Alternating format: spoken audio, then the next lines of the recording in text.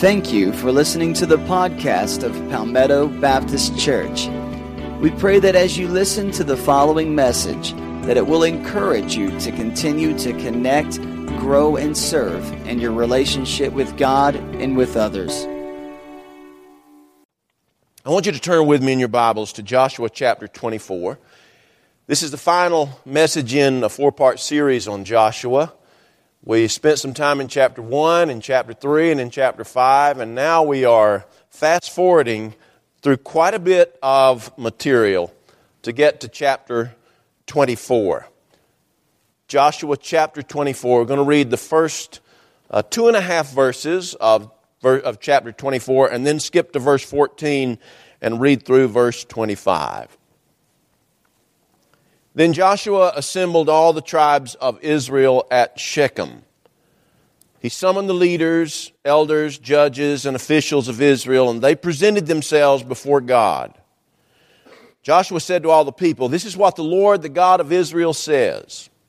Long ago, your ancestors, including Terah, the father of Abraham, and Nahor, lived beyond the Euphrates River, and they worshipped other gods. But I took your father Abraham from the land beyond the Euphrates and led him throughout Canaan and gave him many descendants." Verse 14. "Now fear the Lord and serve him with all faithfulness. Throw away the gods your ancestors worshipped beyond the Euphrates River and in Egypt and serve the Lord.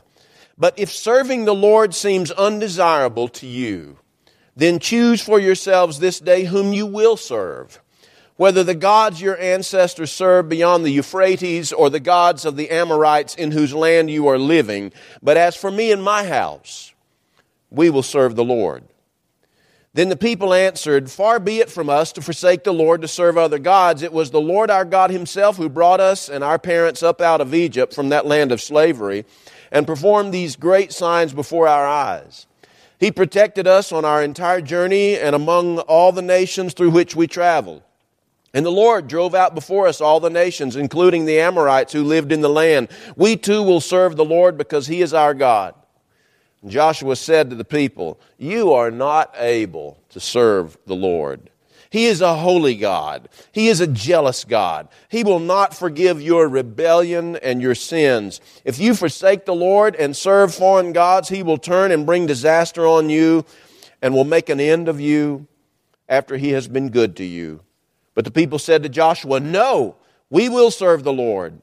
Then Joshua said, "You are witnesses against yourselves that you have chosen to serve the Lord." "Yes, we are witnesses," they replied. "Now then," said Joshua, "throw away the foreign gods that are among you and yield your hearts to the Lord, the God of Israel." And the people said to Joshua, "We will serve the Lord our God and obey him." And on that day Joshua made a covenant for the people.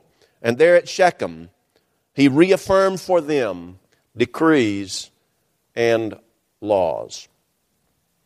On January the 17th, 1961, how many of you were alive January the 17th, 1961? Raise your hand. Yeah. I was alive. I was 6 months old, within 3 days of 6 months old. So I remember January the 17th, 1961. I was sitting in front of a television and I had a tablet and I was making notes. And there was a near bald-headed fella on the TV, and they told me that his name was President Eisenhower. And he said these words, among all that he said these words, "In this my last good night to you as your president, I thank you for the many opportunities you've given me for public service in war and peace. I trust that in that service you find some things worthy.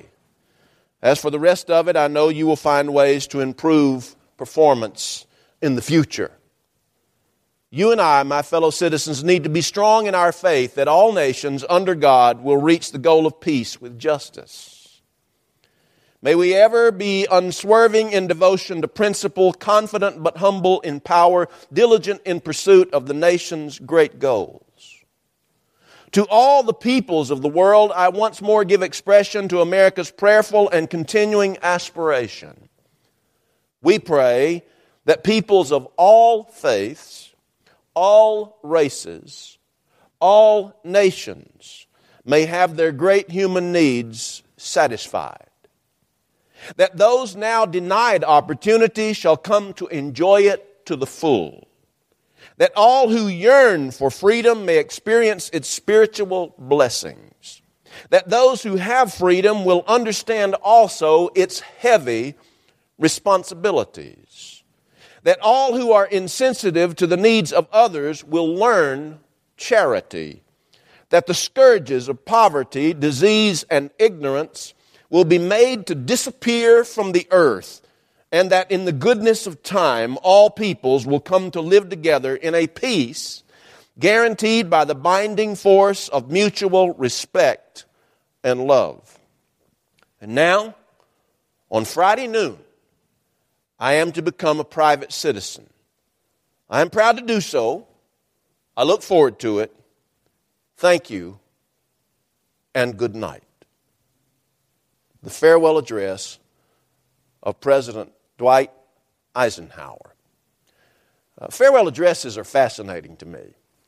I think about the farewell address of Lou Gehrig, the great Yankees ball player, when in his final address to the fans at Yankee Stadium, he says to them, he says, I know that you have heard of the bad break that I've got, but he says, I stand here to say to you that I consider myself the luckiest man on the face of the earth. Or the last words of General Douglas MacArthur after he had been fired by President Harry Truman, when he stood before Congress and he said to them, he says, old soldiers never die, they simply fade away. Farewell addresses, they're fascinating. Joshua chapter 24 is the farewell address of a great man, and his name was Joshua. Last time we saw Joshua, last week, was in Joshua chapter 5. They were standing at Gilgal. They had just crossed the Jordan. They were standing at Gilgal. There was a lot of ground to cover. They stopped there. They paused to reflect on their past, to evaluate their present, and to plan for the future. And after they had spent time doing that at Gilgal, they commenced a conquest. As it would turn out, it would be a partial conquest of the land of Canaan. And between chapter 5 and chapter 13, they will invade, beginning at Jericho and then moving on to Ai, they would invade 31 different provinces, each having their own king.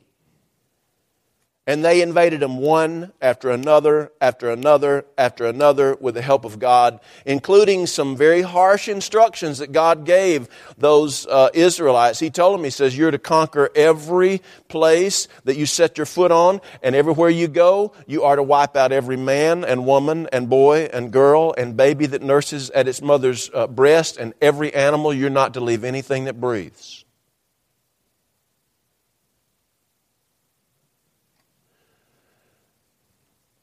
Those were the commands that God gave Joshua. In fact, scholars and theologians and objective Christians who read the Bible without a bias, we look at that and we wrestle with those instructions, as I think we should. Anybody who doesn't wrestle with that is not pinching their skin enough. But by chapter 13, they had invaded 31 different provinces, invaded 31 different capital cities. And yet, in chapter 13, Joshua, now an old man, is approached by the Lord, and he says to him, he says, there is still much land to conquer. And God starts laying out the different places where they needed to conquer. And after he gets through, you'd think that they would get up and then finish the job of conquering the rest of the land, but instead they start dividing up the land that's already been conquered. They divided up among 11 of the 12 tribes. The 12th tribe, the tribe of Levi, they were given certain cities of refuge. The Levites were not given a province in which to live because they were the priests to the Lord God. And so from chapter 13 all the way through chapter 21, they spend time dividing the land. And with yet a lot of land yet to conquer, Joshua stands before the people and he issues a farewell address. He realizes that his time has come to a conclusion, but he also realizes that the Israelites' task is not. He's finished they are not. And he, like Moses, when Moses gave his farewell address that covers all of the book of Deuteronomy, Joshua is afraid that the people are going to forget what God has done. Moses was so afraid of that in Deuteronomy. In fact, the most echoed verses in Deuteronomy go something like this: be careful that you do not forget what the Lord your God has done. So Joshua, an old man, he issues this farewell address. And in this farewell address, there are four things that he covers. First of all, he covers what God has done in the past. He says in the middle of verse 2, he says, long ago your ancestors, including Terah, the father of Abraham and Nerah, lived beyond the Euphrates River, and they worshipped other gods. But I took your father Abraham from the land beyond the Euphrates, and I led him throughout Canaan, and I gave him many descendants. And that rehearsal of all that God did went from the middle of verse 2 all the way through verse 13. In fact, it covers a lot of verses that I didn't include in the opening passage that I read. And all of it was given as a reminder. This is what God has done day after day, place after place, year after year, experience after experience. God has been faithful. What does that say to those of us who are living today and who are worshiping here at Palmetto Baptist Church or any other church? It simply says this, that when you and I look back over the history of humanity, and then when you and I look back over the history of our nation, and when you and I look back over the history of our own lives here on earth, one common denominator echoes loud and clear day after day, year after year, place after place, person after person, generation after generation. And it is simply this, that our God has been faithful to us. We will not, nor can we, understand everything that God does and everything that God allows. In fact, I'm quite perplexed by some of the things that God allows and has allowed throughout history. But one thing I know, that above all the things I can't understand, there are some bedrock truths that I do understand, and among them, that our God has been faithful to me. Even in times when I was absolutely unfaithful to Him, God proved faithful to me. God has been faithful. But the second thing that Joshua begins to rehearse is this. Not only has God been faithful in the past, but we tend to hold on to the past. And usually the things that we hold on to in the past we think are good things, but they turn out being not so good things. Verse 14. Joshua says, now fear the Lord and serve Him with all faithfulness, and throw away the gods your ancestors worshiped beyond the Euphrates River and in Egypt, and serve the Lord. Is there not an amazing statement right there? They spent 430 years in Egypt. They spent 40 years in the wilderness. Before they ever spent 430 years in Egypt, they spent probably several hundred years back and forth from Canaan down to Egypt, back up to Canaan, down to Egypt. And before that, Abraham spent a good bit of time going from Ur the Chaldees in modern-day southern Iraq all the way up to Haran, which is in modern-day Syria, and then finally into Canaan. It's been a long time since they saw the old false gods way down there on the other side of the Euphrates River in Mesopotamia, and yet Joshua recognizes that here, after having conquered 31 different provinces in the land of Canaan, there were still people who were holding on to some of the false gods that their great-grandfather Terah held on to way over there on the other side of the Euphrates. Is that not amazing? Now, it's one thing to hold on to some gods, false gods that they had become acquainted with in Egypt. After all, that was only 40 years ago. Maybe 60 years ago if you allow for some time for the conquest. But they're still holding on to some gods that their forefathers held on to way on the other side of the Euphrates. He's acknowledging that they're holding on to the past, and the past that they hold on to. And ladies and gentlemen, the past that you and I tend to want to hold on to with a death grip is usually a past that is detrimental to our future. Joshua told them what God had done in the past. He told them what we tend to do with the past, which is hold on to past. And then third, he told them what God is challenging them to do now and what God is challenging us to do now. Verse 15. He says, but if serving the Lord, in verse 14 he says, now fear the Lord and serve Him.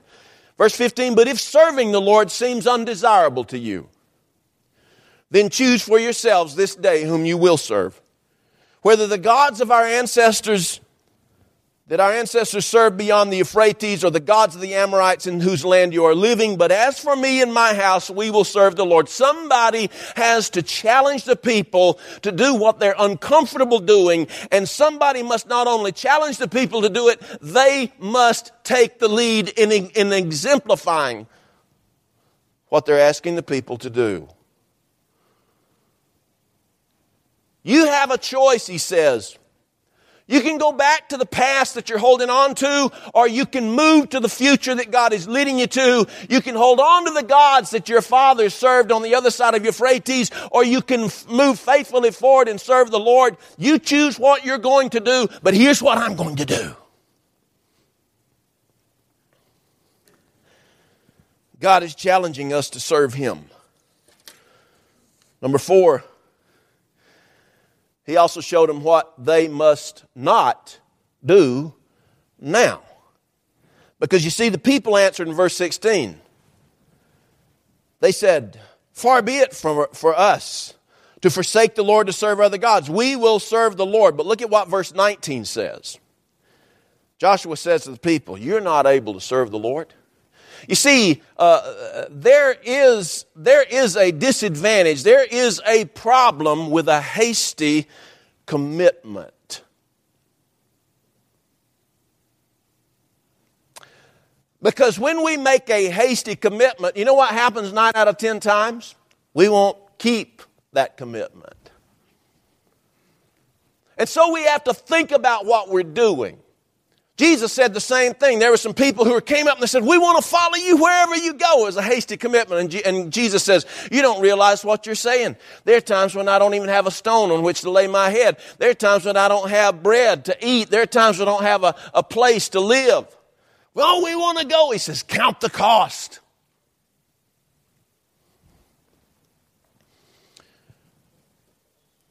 And then fifth, Joshua told them what it takes to prove their commitment. And what it takes. Verses 23 through 25. Now then, said Joshua, throw away the foreign gods that are among you and yield your hearts to the Lord, the God of Israel. You see, what it takes to prove our commitment is to back up our talk with our walk. Joshua's about to die. By the time this chapter ends, he will be dead. And it was so important to him that the people hear what he had to say.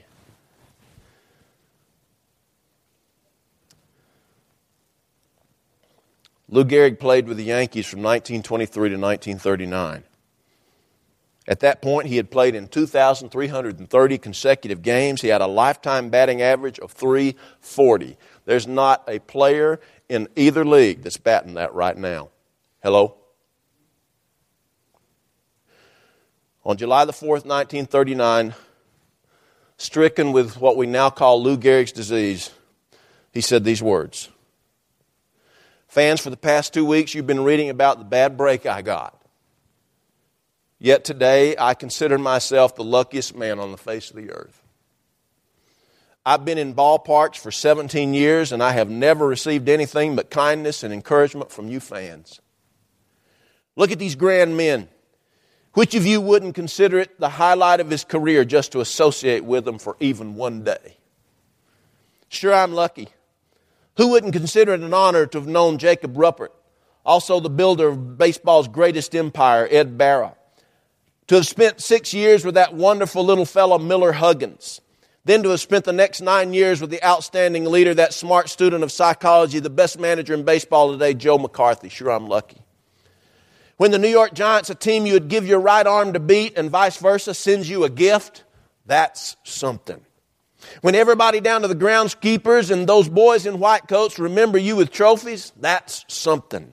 When you have a wonderful mother-in-law who takes sides with you and squabbles with her own daughter, that's something. Boy, it really is.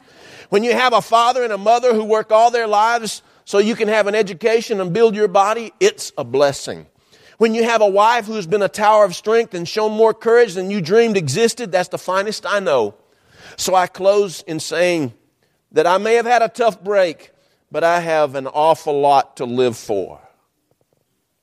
July the 4th, 1939. Within 2 years, at the age of 37, he was dead. If today were your last day on earth, if you knew it was your last day on earth, who would you want to talk to? And what would you want to say? Joshua knew that his time was coming to a conclusion. But he had some folks he wanted to talk to, and he had some things he wanted to say. And what he said was, get over the past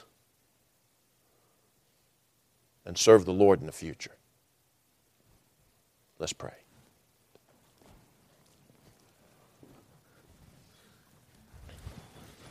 Our Father, on this Sunday before Thanksgiving, we have so much for which to be thankful. Most of all, we're thankful for your salvation and everything that you did on the cross and through the resurrection to make our salvation possible. We thank you for the church that has kept the gospel alive from the day you were crucified to this very day in which we live, so that we could have the opportunity to hear about the gospel and respond freely.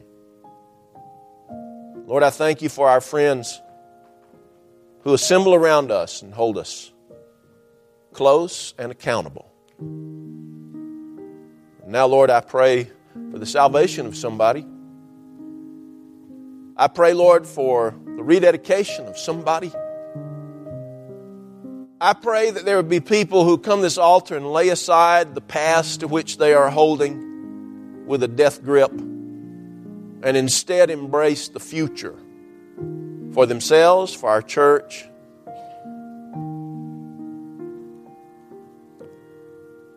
I pray this in Jesus' name. Amen.